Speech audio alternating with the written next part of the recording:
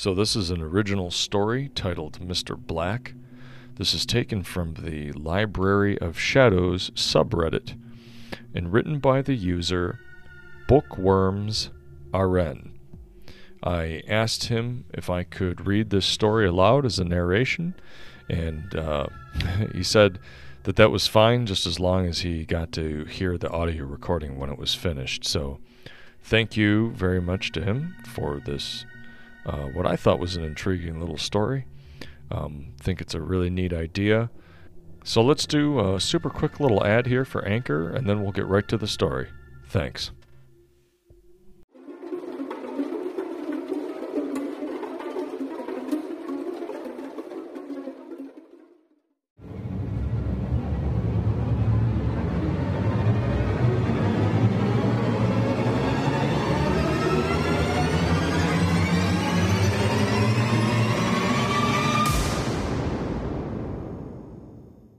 I was about to head home for the night when dispatch notified me of another fare. I considered turning it down, but it's been a slow night. I just hoped it wasn't a group of drunken leprechauns again.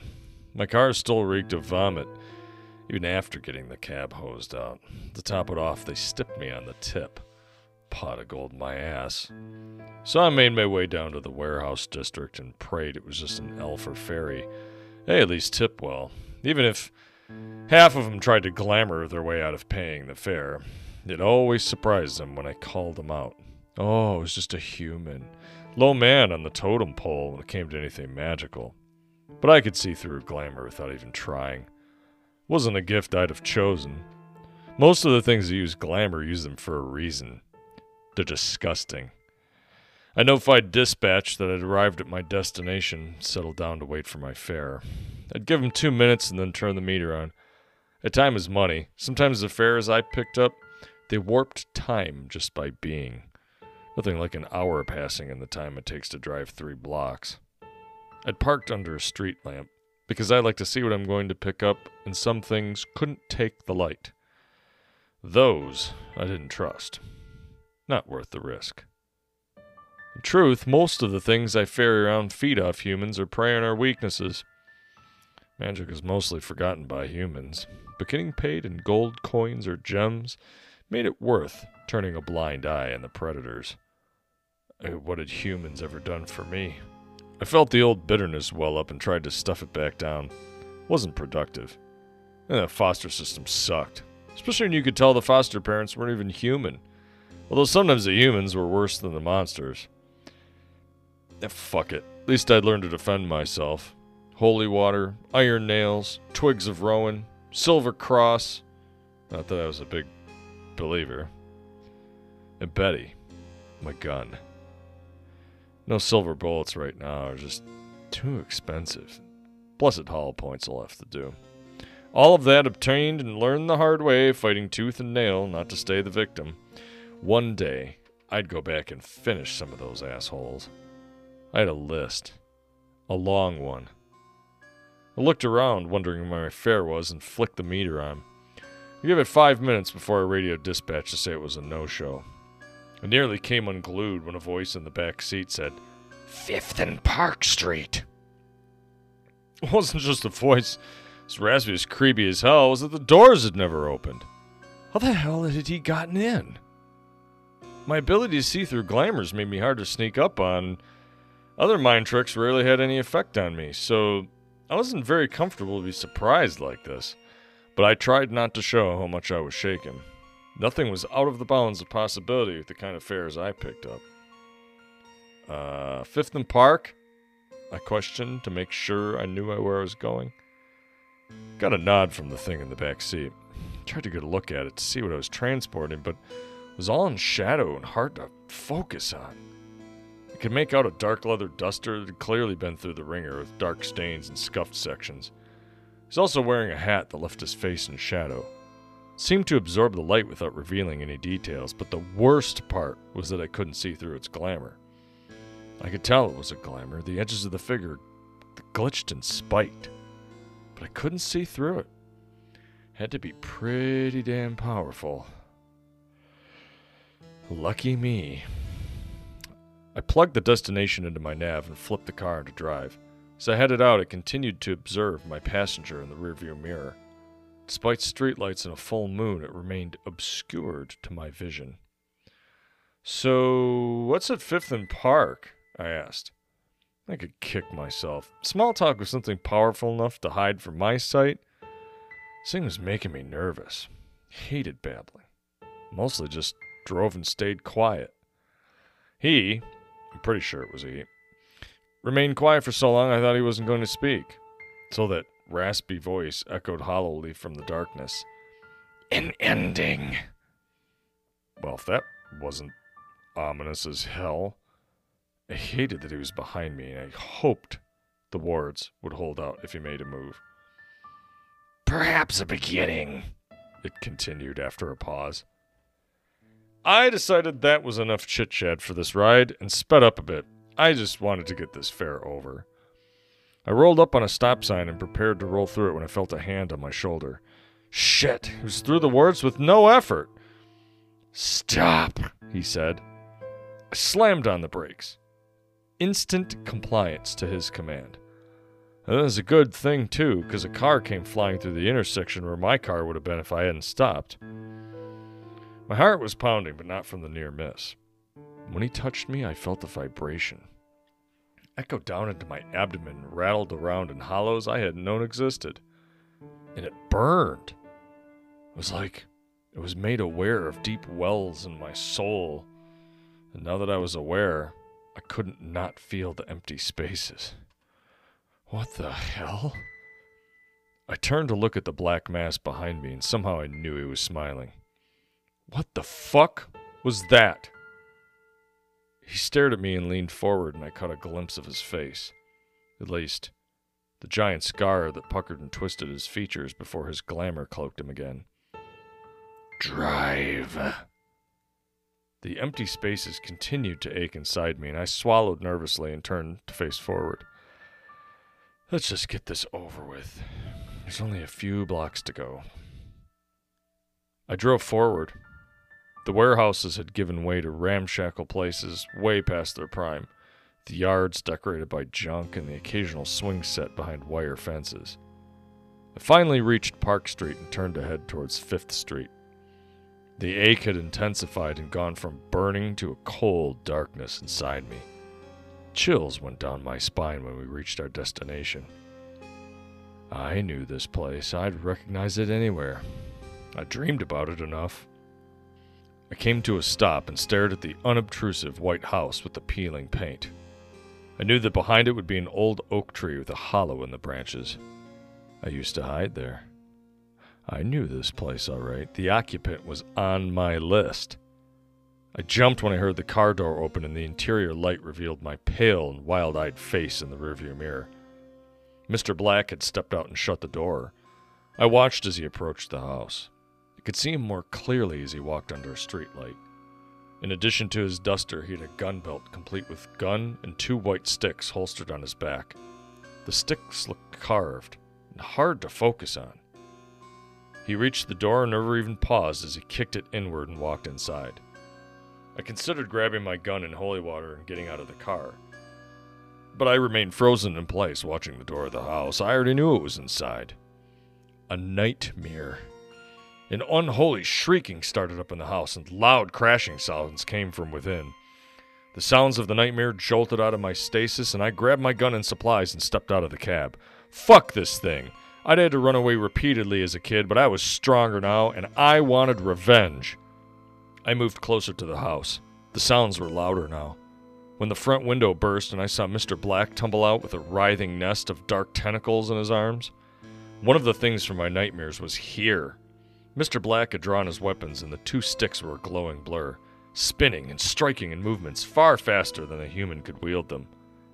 I was surprised they were striking the creature. Every weapon I'd ever tried to fight it off with had somehow just passed through like they were smoke, but his sticks landed solidly, and the areas he hit became solid. More real for a few seconds. I could see he was causing damage, but it didn't seem to be enough, and he was taking damage as well. As fast as he was, there were hundreds of tentacles.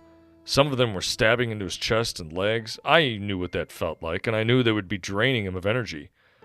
I raised my gun and fired off 2 shots. They hit the nightmare dead center but passed straight through, causing no damage. "Fuck!" I exclaimed. Started helplessly as the thing twisted its tentacles around one of Mr. Black's legs and managed to bring him down. He landed hard but swung both sticks upward into the massive tentacles, causing it to solidify and recoil. "Shoot it!" he cried as he struck it again and again, trying to shake it loose. Its tentacles continued to squeeze and stab, and I swear I could hear it laughing, an ugly, whispering cackle that stirred up horrible memories. My vision went red, and I raised the gun and fired 4 more shots. 3 passed through harmlessly, but 1 entered the solidified area by the sticks and obliterated the creature. It screamed again, ear-piercingly loud. My eyes widened and my adrenaline rushed. I'd heard it! The hollow point had shredded it, but it was already reforming, twisting within itself and repairing the damage. "Hit it!" I screamed. Mr. Black swung his weapons at the nightmare and struck it hard. Waves of energy from the sticks caused the creature to solidify for a few seconds. I fired the remaining 2 bullets and both struck the brutalized creature. I threw my holy water at it, and where the water landed I heard a sizzling sound as it shrieked again. I frantically reloaded my gun as Mr. Black reclaimed his leg and struggled up to one knee. He looked a lot weaker and didn't move as quickly. One of his sticks had been pulled away when the creature recoiled, but he took the other one in both hands and began to beat at the creature. Gone was the grace and speed. Just raw brutality. I timed my shots to his swings, and each bullet did massive damage. I continued shooting even when I ran out of bullets, but the black mass of tentacles had stopped moving, and I didn't need any more. Mr. Black had collapsed, breathing heavily with blood flowing freely from a multitude of wounds. I moved swiftly to his side, trying to remember any first aid. I knew I should apply pressure, but there were so many wounds. The darkness around him was gone. I could see him clearly for the first time. Scars marred his visage, old ones, well healed but thick. I recognized him anyway. "Take it," he said, pulling at a black iron ring on his right hand. He continued weakly, "And the Eskrima sticks." As he dropped the ring into my hand, a jolt of energy passed through my body. Just like the vibration from before, only 100 times stronger. The empty spaces expanded, still achingly empty, and my body went rigid from the pain. I collapsed as the power faded. The ring? No, just a ring. Although it was on my finger. I looked down at Mr. Black, his breath coming in gasps. I knew he wasn't going to make it much longer. His wounds were too severe. He's losing blood quickly. "Finish it," he gasped and looked towards the creature. Its tentacles full of smoke, writhing occasionally. It had to die. I stood and grabbed the sticks, now revealed to be elaborately carved bone, and approached the nightmare. I raised the weapons and clubbed the creature, hitting it over and over again. It tried to writhe away, but I followed it. It lashed out, and a tentacle punctured into my throat, but I kept swinging till one last blow crushed some inner core, and it began to fade. Dark energy rushed up my arms and soaked into the empty spaces the ring had opened up. I could feel the creature's soul inside my body, dissolving into pure energy. The puncture wound in my throat healing, scarring over. With the spaces filling, my mind began unfolding. New awareness stretched outward. I could feel holes opening up through time and space. I could feel the life energy of those around me in the houses. I wondered what they thought of the commotion and gunshots, but no one had come out to investigate. I guess they knew better. I pulled on the darkness within and cloaked myself in shadow. I went to Mr. Black and knelt down beside him. I took his hat and removed the duster. I knew he would want me to have them. I placed my hand on his chest and brought forth the dark energy again. His body began to fade as I pushed it into a between space. Standing up, I looked over at the cab and knew I wouldn't be driving anymore. I slid the sticks into their holster and adjusted my gun belt, checked the gun, and smiled grimly when I saw the silver bullets. I looked up at the full moon and felt inside the duster's leather pocket. Inside was a wrinkled and stained paper. I gently unfolded it. I knew what it was. It's my list. Several names were already crossed out. And using a twig dipped in the blood of the nightmare, I crossed one more off the list. I stretched my new awareness out through both time and space and felt a tug to my left. I just knew my next target was that direction. These bullets would come in handy. I looked around one last time. The nightmare would dissolve with the sunrise, and I'd already disposed of Mr. Black. Nothing was holding me back. I had a list, and while I didn't really understand how it was possible, I now had the means to finish it. I hoped I wouldn't get the scars Mr. Black had gotten. I'd been shocked to look into my own face. Older, more battle-worn, but still me. I saluted the spot where Mr. Black had died and said, "We will get them all, every predator and every monster." My voice was raspy from the injury I'd taken despite how quickly it healed, and it echoed strangely from the spaces that had grown inside me. I wondered which me had gained this power, what price was paid or due to be paid. But I knew I had it for a reason, so I stepped forward, sliding through between spaces towards the next thing on my list.